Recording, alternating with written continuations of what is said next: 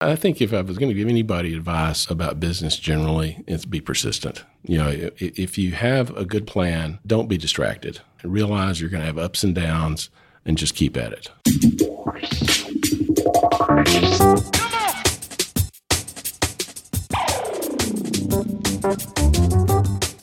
The oil and gas industry, the driving engine of the world economy, delivering prosperity, innovation, and abundance across the globe. Here are the stories of its key players, directly from the leaders themselves. This is Bulwark's Oil and Gas Industry Leaders Podcast, where real experiences are passed on from the leaders of today to the leaders of tomorrow. Here is your host, Paige Wilson.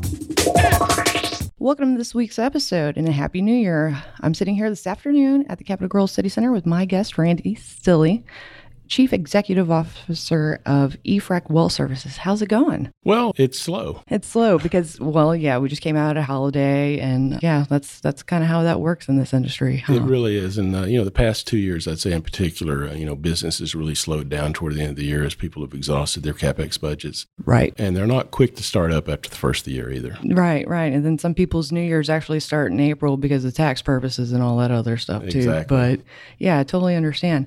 Before we really get into it, I wanted to ask everyone as usual, please leave a review in iTunes. That helps people out there find my show in case they're interested in it as well. Randy, let's talk about how you got started in the oil and gas industry. Well, when I graduated from college, I had a degree in aerospace engineering. So I had a choice of either move to the West Coast or go to work for something in the oil industry in Texas. What made your mind up about that then? Mainly I didn't want to be out on the West Coast. Oh, okay. After a couple of site visits out there, I think I got rained on both times in Seattle. and nothing in California was interesting. So I said, okay, let's come back to Texas. Yeah, come on back. All right. So let's discuss your career after that you made that decision. Sure. I went to work for Halliburton. And the main reason they said, look, we won't put you in an office. We'll put you out in the field and let you learn about the oil business. Well, that's the right way to start it, huh? And so that sounded like fun to me. So after spending 4 years in classrooms, it's like, okay, let's get out and do something. And so I spent 22 years at Halliburton. I started out as a field engineer. And when I left, I was vice president in charge of production enhancement for Halliburton. Okay. Yeah. And then after that, I was president of Weatherford for several years. Oh, okay. And then I've moved on from there as well. Did a little bit of work with some private equity firms. Realized I was better at an operating position than private equity. Yeah, but you got to try it out to figure out whether or not, Exactly. And so after that, I actually had a chance to work with some folks I had met previously, some ex-Goldman Sachs guys that started up a private equity firm called Lime Rock Partners.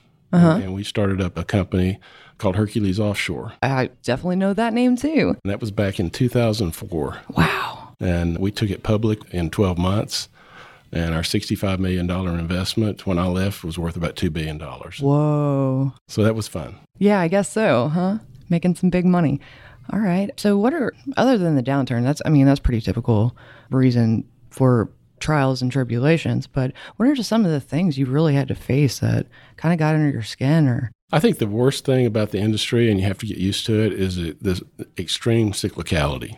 And there's really not much you can do about it. Just about the time you think you know what's going on, something happens that changes everything.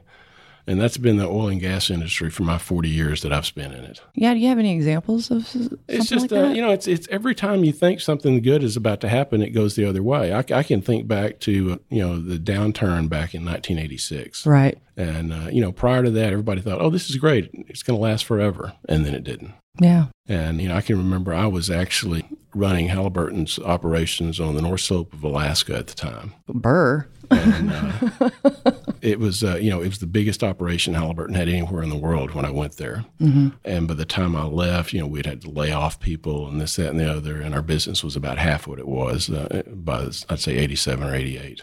Goodness. So that's a tough experience, but I think you kind of learn from that. Yeah. Yeah. What do you think the industry's learned from it? Unfortunately, not very much. Yeah. We keep making the same mistakes.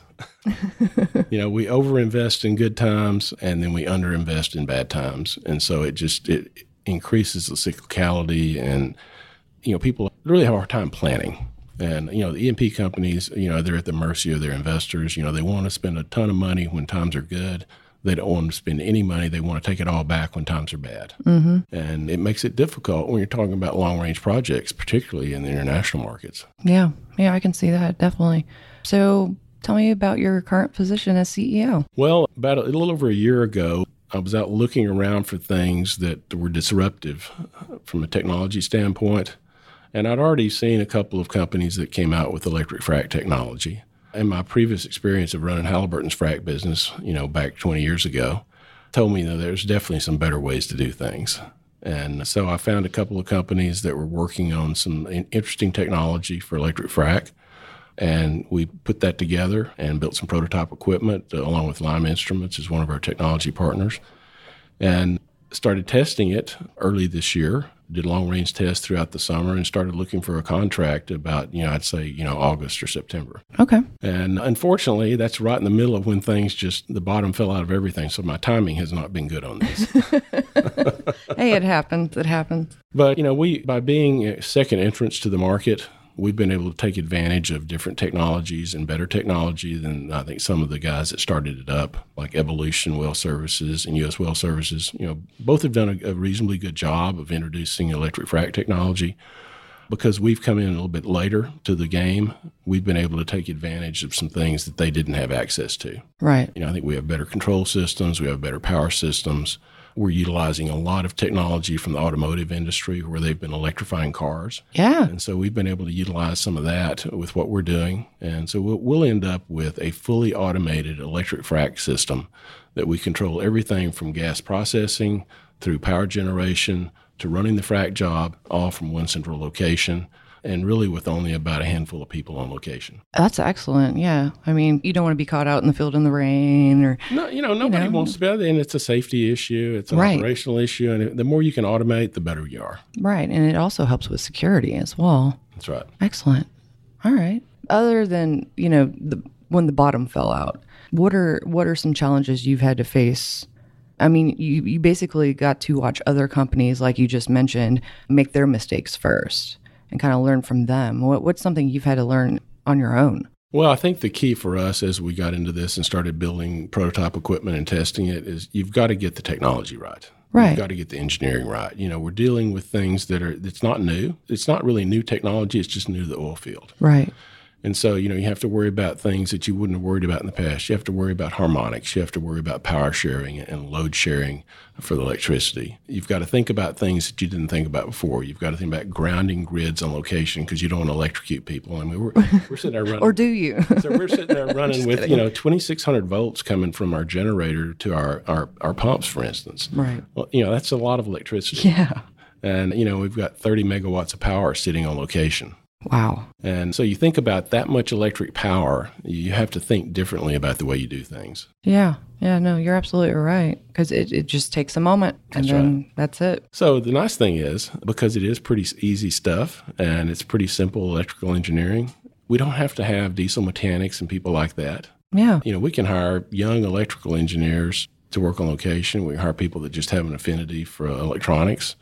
And it's actually been pretty interesting. The key, though, really is to get the engineering right up front. Yeah, yeah. We don't want to get out there and start re-engineering on location. And I think both companies that started this early are probably on about generation 3 right now. Oh, gotcha. And yeah. And they've only been in business a few years. Goodness.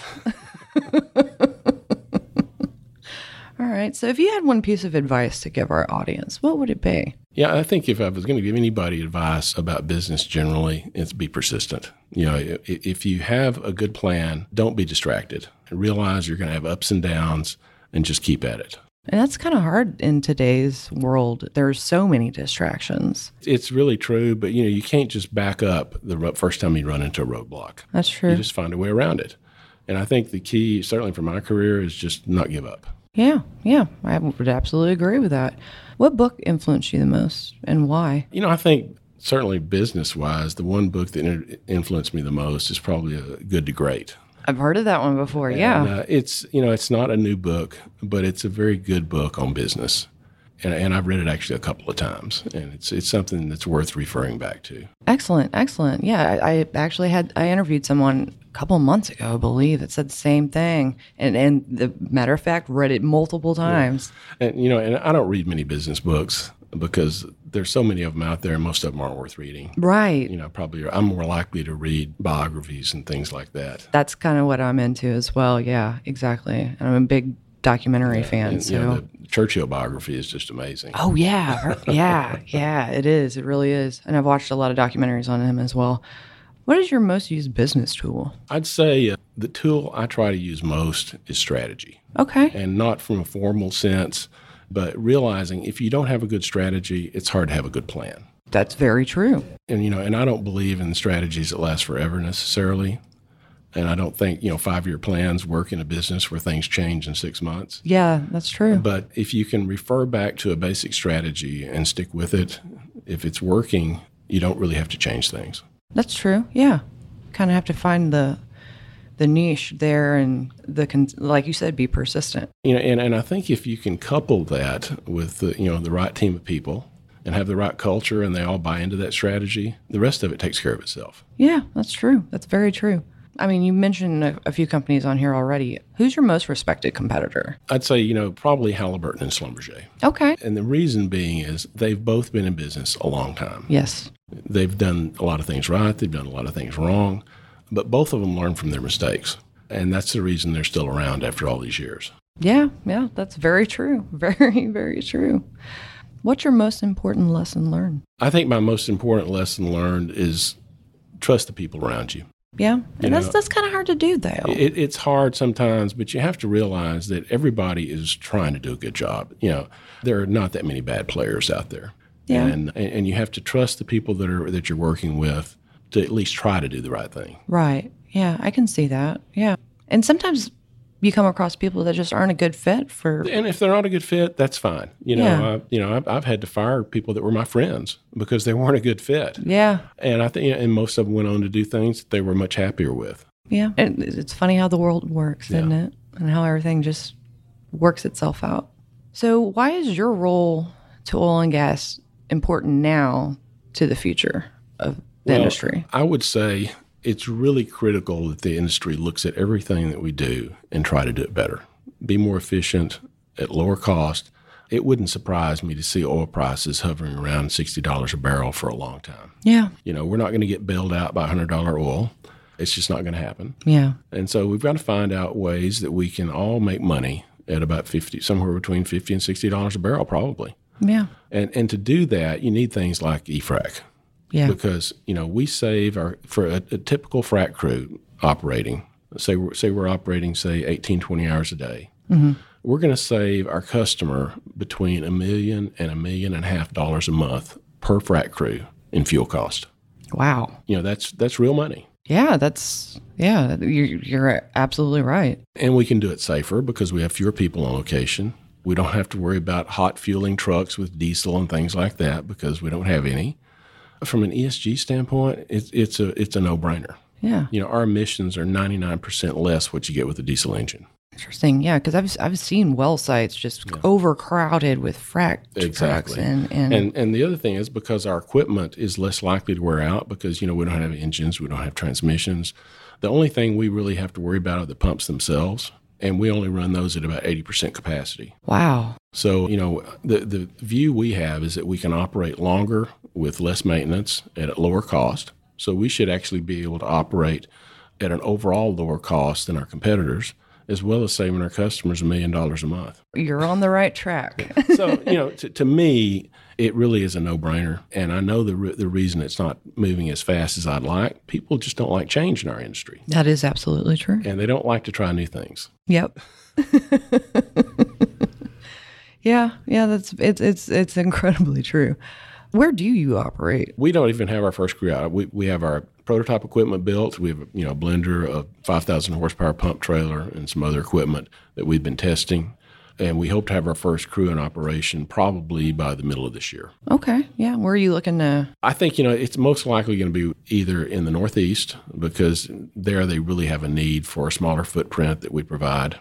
And they've got lots of dry gas up there that they can use. Yeah. Or out in the Permian where it's just everybody's looking for a cost advantage. Yeah. No kidding, right? Goodness. What's your favorite podcast? Other than this one, right?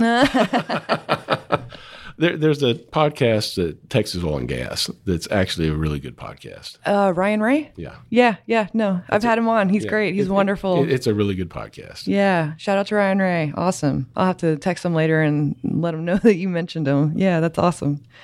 All right. You have any good field stories? I'm not sure I have any good ones, but I think, the interesting thing about it, and I've worked all over the world, right, is that it doesn't matter whether you're in Asia, whether you're in the Middle East, it doesn't matter whether you're in Europe, wherever you are, Latin America, just anywhere you go. And I've worked all over the world in my 40 years. In fact, I spent about half of that time living outside the United States. Mm-hmm. What I've found is in this industry, it's pretty much all the same everywhere. Yeah. You have people that work hard, they're interested in doing a good job. And the interesting thing, I think, more than anything else I've found out is that oil and gas people are really environmentalists at heart. Yeah. More so than you'd ever believe. Everybody thinks that we're big polluters. We're really not. No, we're not. You won't find anybody in this industry that wants to do anything that's not a good way to do it. Right. And then you have all these other people that are also environmentalists that want to make us look bad. That's right. And it's really kind of hard to do that unless you just make things up, because really the industry does everything it can to be environmentally friendly. Yeah, it does. And we try to tell people that. And it's the way things are now in this world with the internet and all this knowledge at your fingertips, it's hard to differentiate what's true and what's not, because we even have people that go, I don't believe your science. Yeah. But it's science. Do you not identify with, it's just, it's frustrating. It is. Yeah. So, all right. Thank you again for joining me, Randy. If people want to reach out to you and or get to know more about EFRAC Well Services, how can they go about doing that? I would say the best way to do it is just send me an email. All right. Yeah. And you're also on LinkedIn. We just recently connected. And then I'll make sure to put links to all of that in the show notes. So if people want to just click and check you out, then easy peasy. That's right. All right. That concludes this episode. So just remember, it's up to you to open the next door. Hey everybody, Alex here with the events on deck for January 2020. First of all, Happy New Year. We have a couple of great events coming up to kick off 2020 with y'all. The first one will be a Houston Happy Hour taking place on January 16th at the Cannon from 6 to 9 p.m. This event will be all about artificial intelligence for oil and gas. Reality, not hype. The event will feature a panel discussion and include drinks and snacks. Be sure to get your tickets. You can find our Eventbrite link on LinkedIn, Twitter, or Facebook, or in our Modal Point newsletter every month. The next happy hour we're having is our Denver Happy Hour on January 30th from 4 to 6 p.m. at Liberty Oil Field Services. This event will have a panel of GEOs and feature a live recording of the Crude Audacity podcast. So it'll be super cool. Be sure to join us.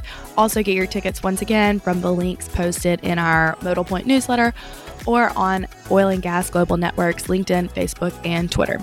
We also will be having a Pittsburgh Happy Hour sometime in February with the date coming soon. So be sure to stay tuned for that. Other events on deck include the Houston API Energy General Meeting on January 14th. Guest speaker Eric Switzer, VP Global Services of Baker Hughes, will be discussing accelerating transformation in oil and gas. The 2020 Industrial Market Outlook and Networking event will be on January 23rd in Houston, and they will be discussing the latest trends that will impact project spending in North America, including the Gulf Coast region, over the next 12 to 24 months. Lastly, the Wildcatters Ball will be held on February 7th, 2020 in Houston.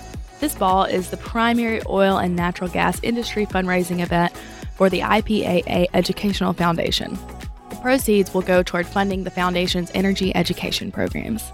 That's all for this month. Thanks for tuning in, guys, and check in next month for the events on deck for February. Tune in next week for another intriguing episode of Oil and Gas Industry Leaders Podcast, a production of the Oil and Gas Global Network. Learn more at oilandgasindustryleaders.com.